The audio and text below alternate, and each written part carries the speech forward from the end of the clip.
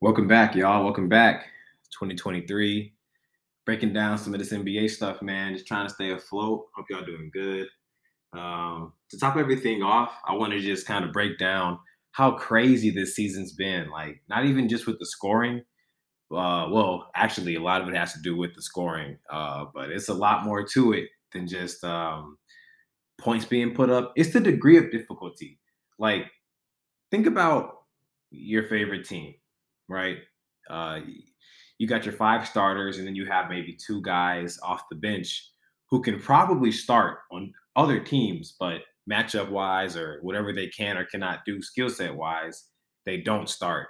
Um, like I was looking at, I was watching the Pelicans and Nets game maybe like a week ago almost, and I watched Najee Marshall start because there was no Brandon Ingram, no Zion. So Najee Marshall started, and I was just watching him play, and the way he was just breaking down defenses as far as like uh, really good look off jabs or like really good, excuse me, downhill action that um like most starters can't even do. Like he was just very skilled in a certain thing that he did really well.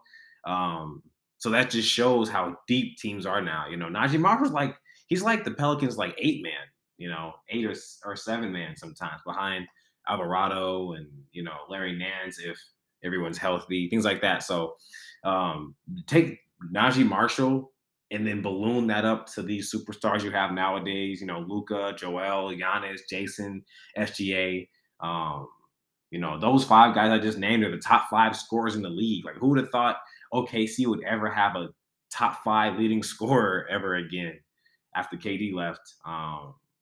But yeah, SGA he's number five, averaging 30.8 points a night. Like, that is insane.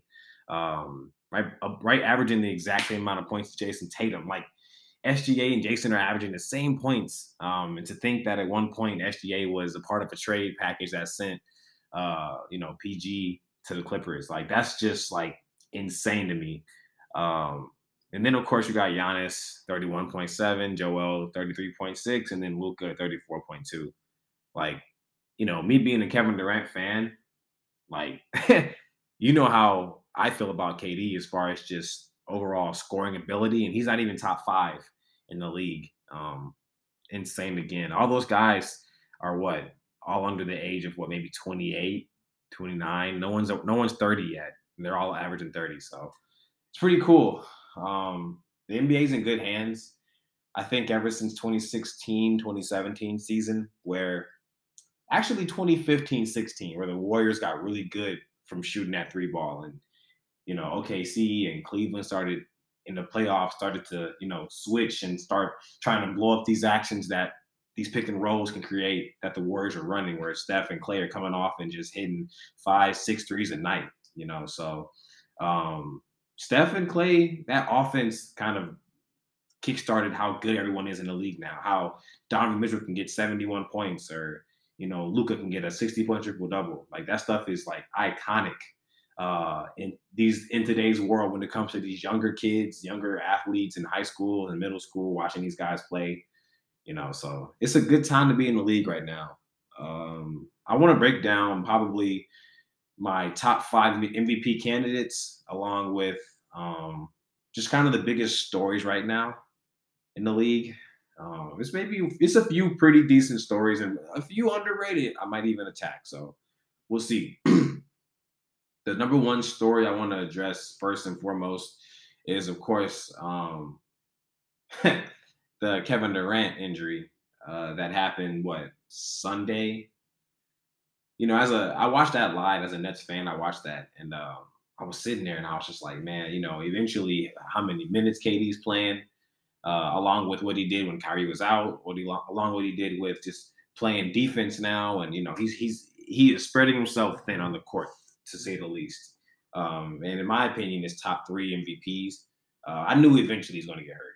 I was like, it's time will tell. And I was literally thinking about last year, 2022 January, how the Nets were like around this record, and then they ended up losing, I think, like 10 straight. And James Harden was there, Kyrie was there.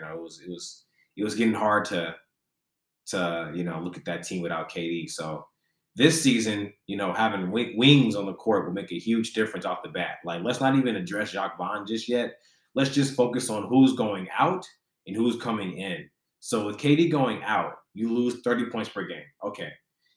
You have wings now that can both defend and produce on the offensive side of the ball with Yuta Watanabe. I think that's the most important net as far as additions this season. Well, I wouldn't say that. I would say most important net when it comes to the length and when it comes to the shooting ability. I mean, he's probably our best uh, overall wing outside of KD.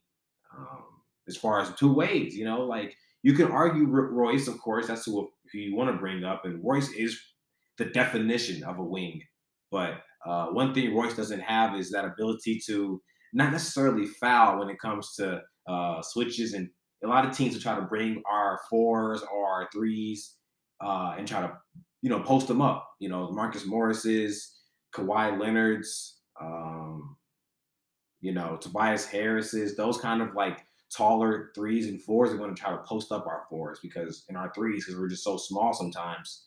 But when you have Yuta, they can try to post him up, but it's going to be a tougher shot. He's about 6'8", I'd say. Really nice wingspan. So you have Yuta, you have Royce O'Neal, and that's my favorite pickup for really any team in the league this year outside of Malcolm Brogdon. I'd say probably for the Celtics. Man, like Royce O'Neal, I cannot speak about how important he is and how much energy he brings and how much how much more of a dog I feel like we have as a identity for the team. Everybody's always talking about how the Nets are a little soft on the edges, but Royce brings just enough. He makes it crispy, if that makes sense. He makes it crispy. So Royce definitely is an important piece. Really important when it comes to the playoff run this off season or this season coming up. TJ Warren still getting back into himself. There are times where he's either really sharp or he's really dull. Like there's no like middle point yet where he's defending well consistently and also taking pretty good shots. Like he has done that for a game or two, but I haven't seen him be able to play consistently, which you can't expect him to do that quite yet. I mean, he just came back from a 2.5 year 2 year foot slump, basically, where if you hurt any athlete knows you hurt your leg, you hurt your foot, you have to basically rebuild everything going up towards your brain, your arms, your legs, the cardio, like everything slows down because you're not running, you're not burning as many carbs as you'd like to. So that's definitely something that we need to focus on with TJ, which I don't think he will come back fully until hopefully the Nets guarantee him or offer him another contract and next season comes. Of course, we have Ben Simmons is the most interesting, I'd say, perimeter player that we have. Perimeter defender, I'd say, because really I'm focused on defense. We're going to score in different ways. We're going to cut. We're going to do all these different things. We're going to go in the paint. We're going to have Kyrie ISO a lot. But Ben is the only guy on the team that I would feel 100% comfortable guarding 1 through 5.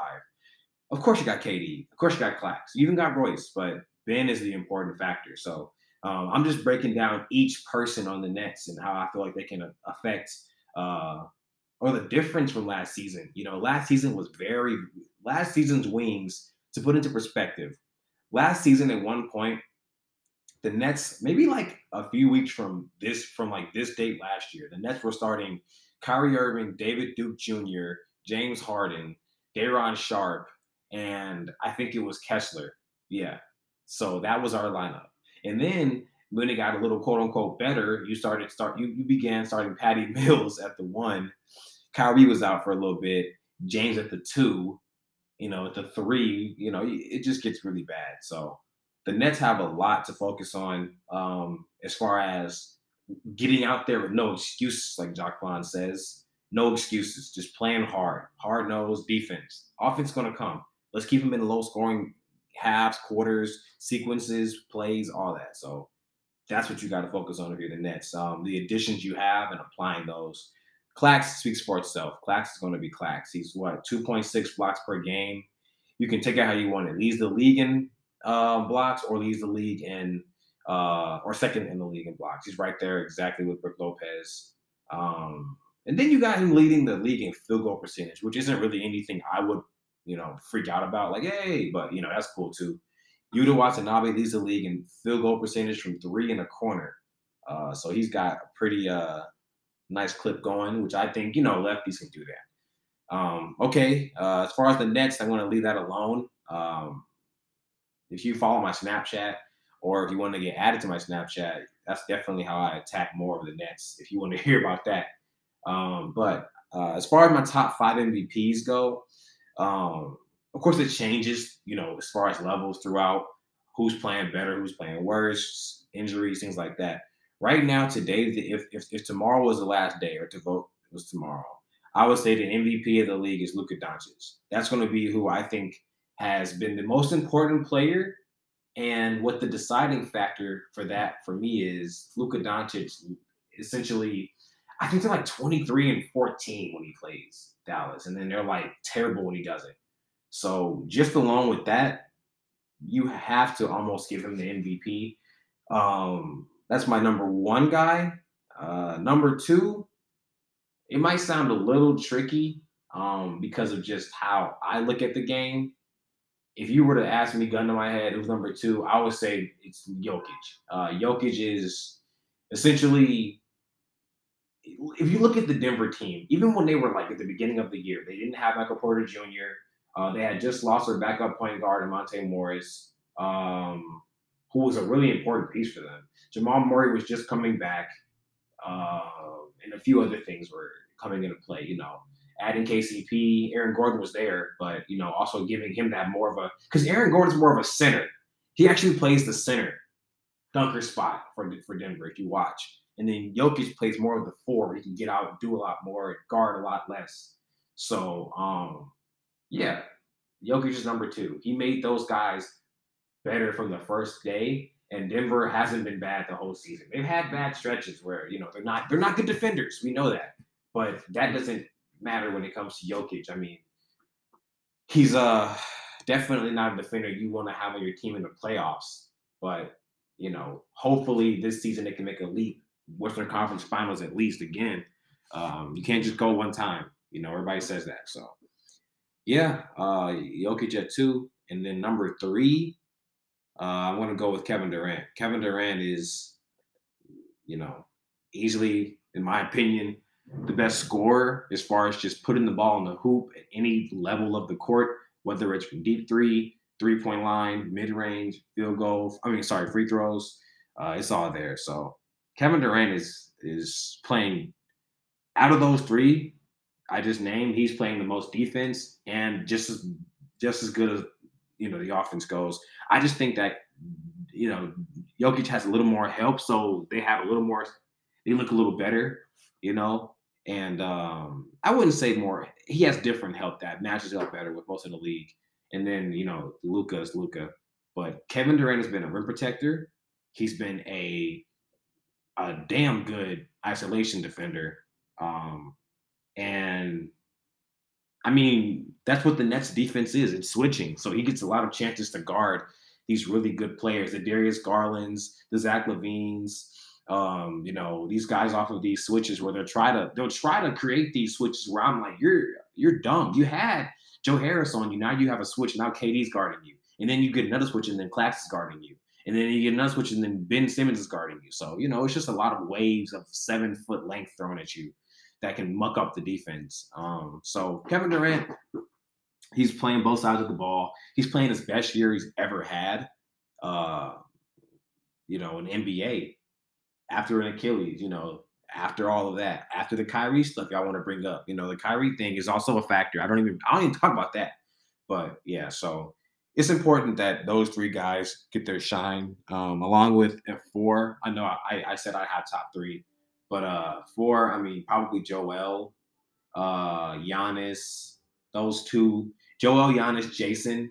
Like that's like the number four spot. Those three, it just switches out every day basically. Every time they have a game, you just like, let's go with this guy, and they switch out. And then number five, I'm gonna solidify and put Donovan Mitchell at five, just because what he's been doing with Darius Garland out for that little bit, and of course the 70 points. Like if we're gonna stay relevant and consistent with this, then yeah, like he's been hooping. So that's important to me. Guys that are actually hooping at the moment and not just getting that, week where they hoop and then they're not good for a week and a half, blah blah blah. Honorable mention for MVP is definitely gonna be LeBron. Like, you got to give LeBron his flowers. Um, Playing for the Lakers is already hard enough, but having to play the way he plays every night, sit, come back, play, just aging like the finest wine, man. It's insane. So I don't think LeBron's slowing down anytime soon in the next maybe 3 years. But that's just me. I hope, because LeBron, he needs to for sure get a couple of seasons. That's what farewell tours for him. So those are my maybe 5 MVPs, with of course the honorable mention. And then let's bring up another story. Right now, the NBA, it's a lot of talks about how do you put it? Not necessarily guys to trade, but guys that are just on the radars that need to go. I have a few places that I think guys in general need to go. And the number one name I've heard the most myself personally on social media or talk shows or whatever is OG Anunoby.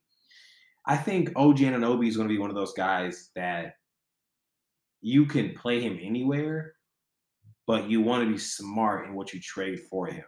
Because if you're Toronto, you want some pieces back. You don't just want to let go of a guy that can be your third best player, on a championship team.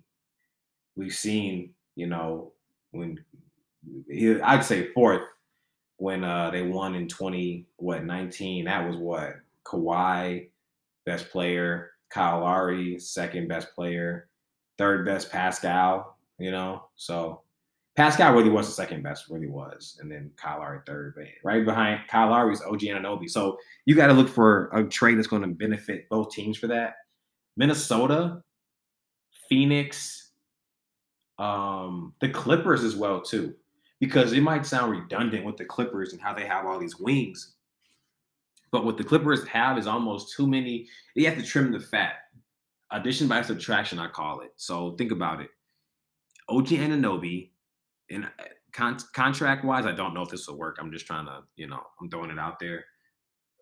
And OG Anunoby, Robert Covington, you keep Luke Kennard if you're the Clippers. Norman Powell you could send him back, to Toronto. Those two were traded from Portland to the Clippers. So it's like, those two, you might be able to throw in a big man, Zubac. You can get OG, and then you can draft a big this summer.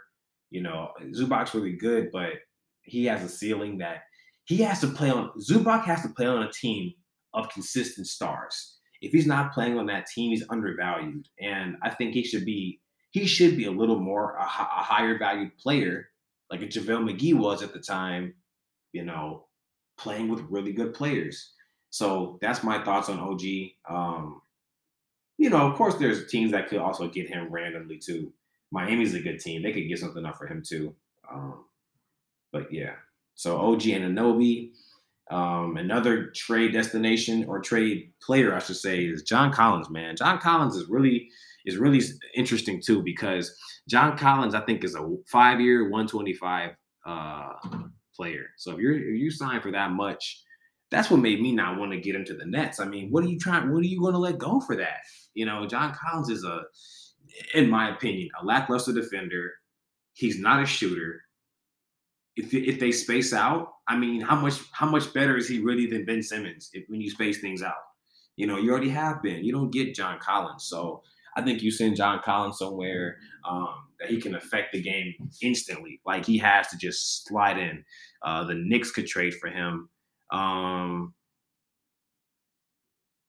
You kind of want John Collins to be a Aaron Gordon, but he doesn't play defense. So it's hard to even say certain teams, because some teams just require defense.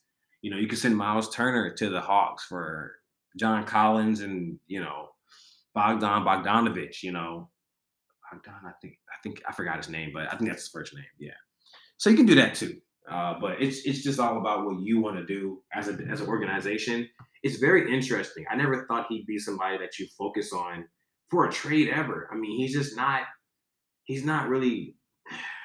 He's hard to really put your finger around because he doesn't do anything really good. He's a lot threat, he can shoot, but I mean, there's a lot more too that he does not do.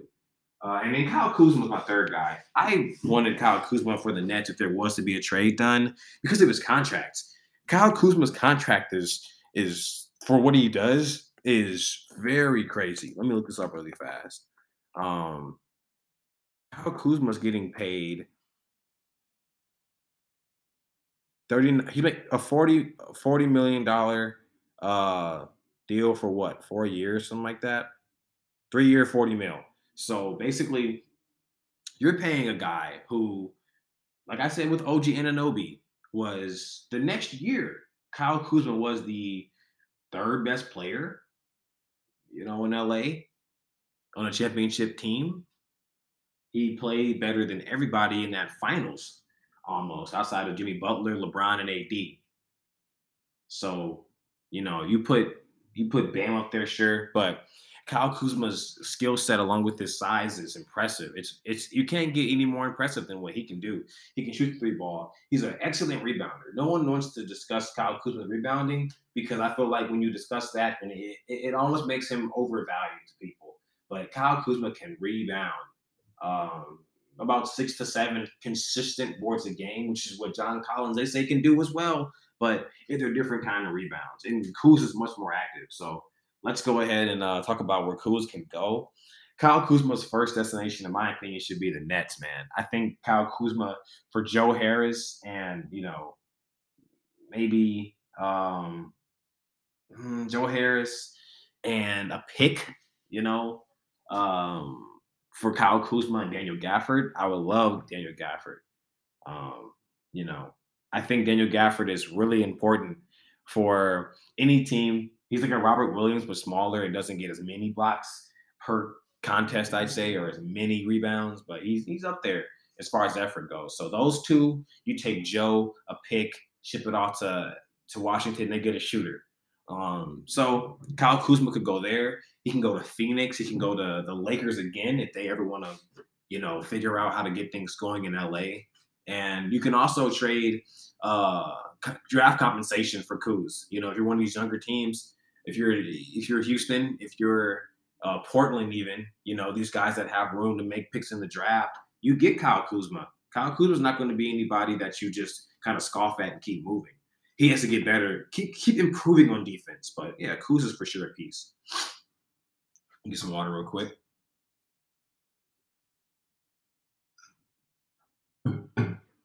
So, yeah, Kuz is definitely somebody that you want to get if you're even in the hunt.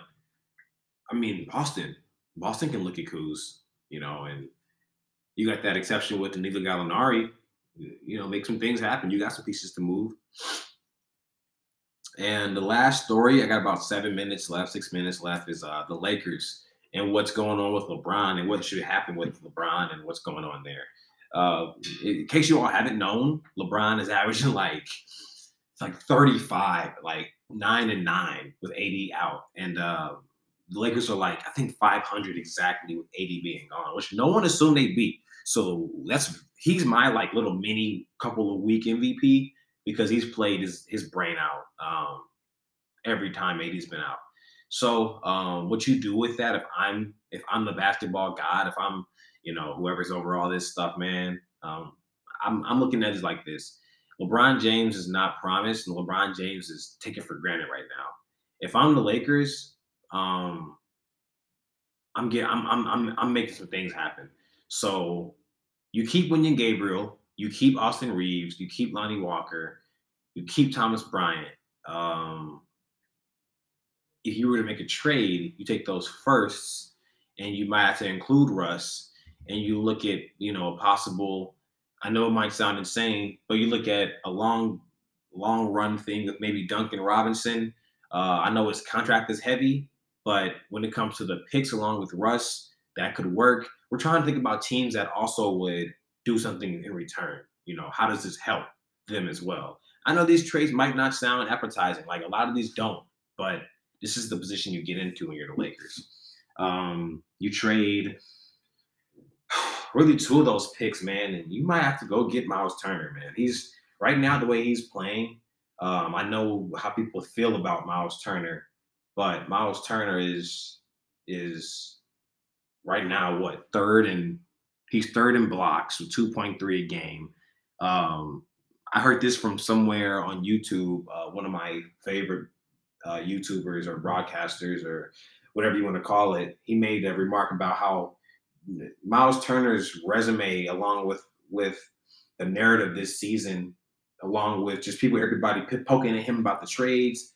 On top of that, how he plays with four guys on the court that are all playmakers. He does not play with any bigs. So there's consist. I know it kind of seems like he gobbles up all the rebounds and gobbles up all the blocks, but when you have to be an ultra hyper athletic big man to be playing with four playmakers and consistently be the guy that can switch when you have to and shoot from three. So Miles Turner is going to have to be that trade you make. You don't have to necessarily do it this year. You can sign him, but for the Lakers, that sounds about impossible. So unless you give those picks up before the season, he does not care about those 2027, 2029, or whatever it is picks. He doesn't, those don't bother him when he sleeps at night. So, yeah, you make that trade. And then, of course, you dive into the market where there are mid-level guys too. Sterling Brown coming onto your team, I get it. You know, you have another injury with Austin Reeves and those guys, so you have to play people. But, you know, I'd have to pull up a lot of names in a separate video and break down who the Lakers should go for. You know, it's a lot of guys out there you could trade for, in a sense. So what I want to do here is kind of wrap it up. I expect to get these videos out kind of just when I feel like it, a little more consistently.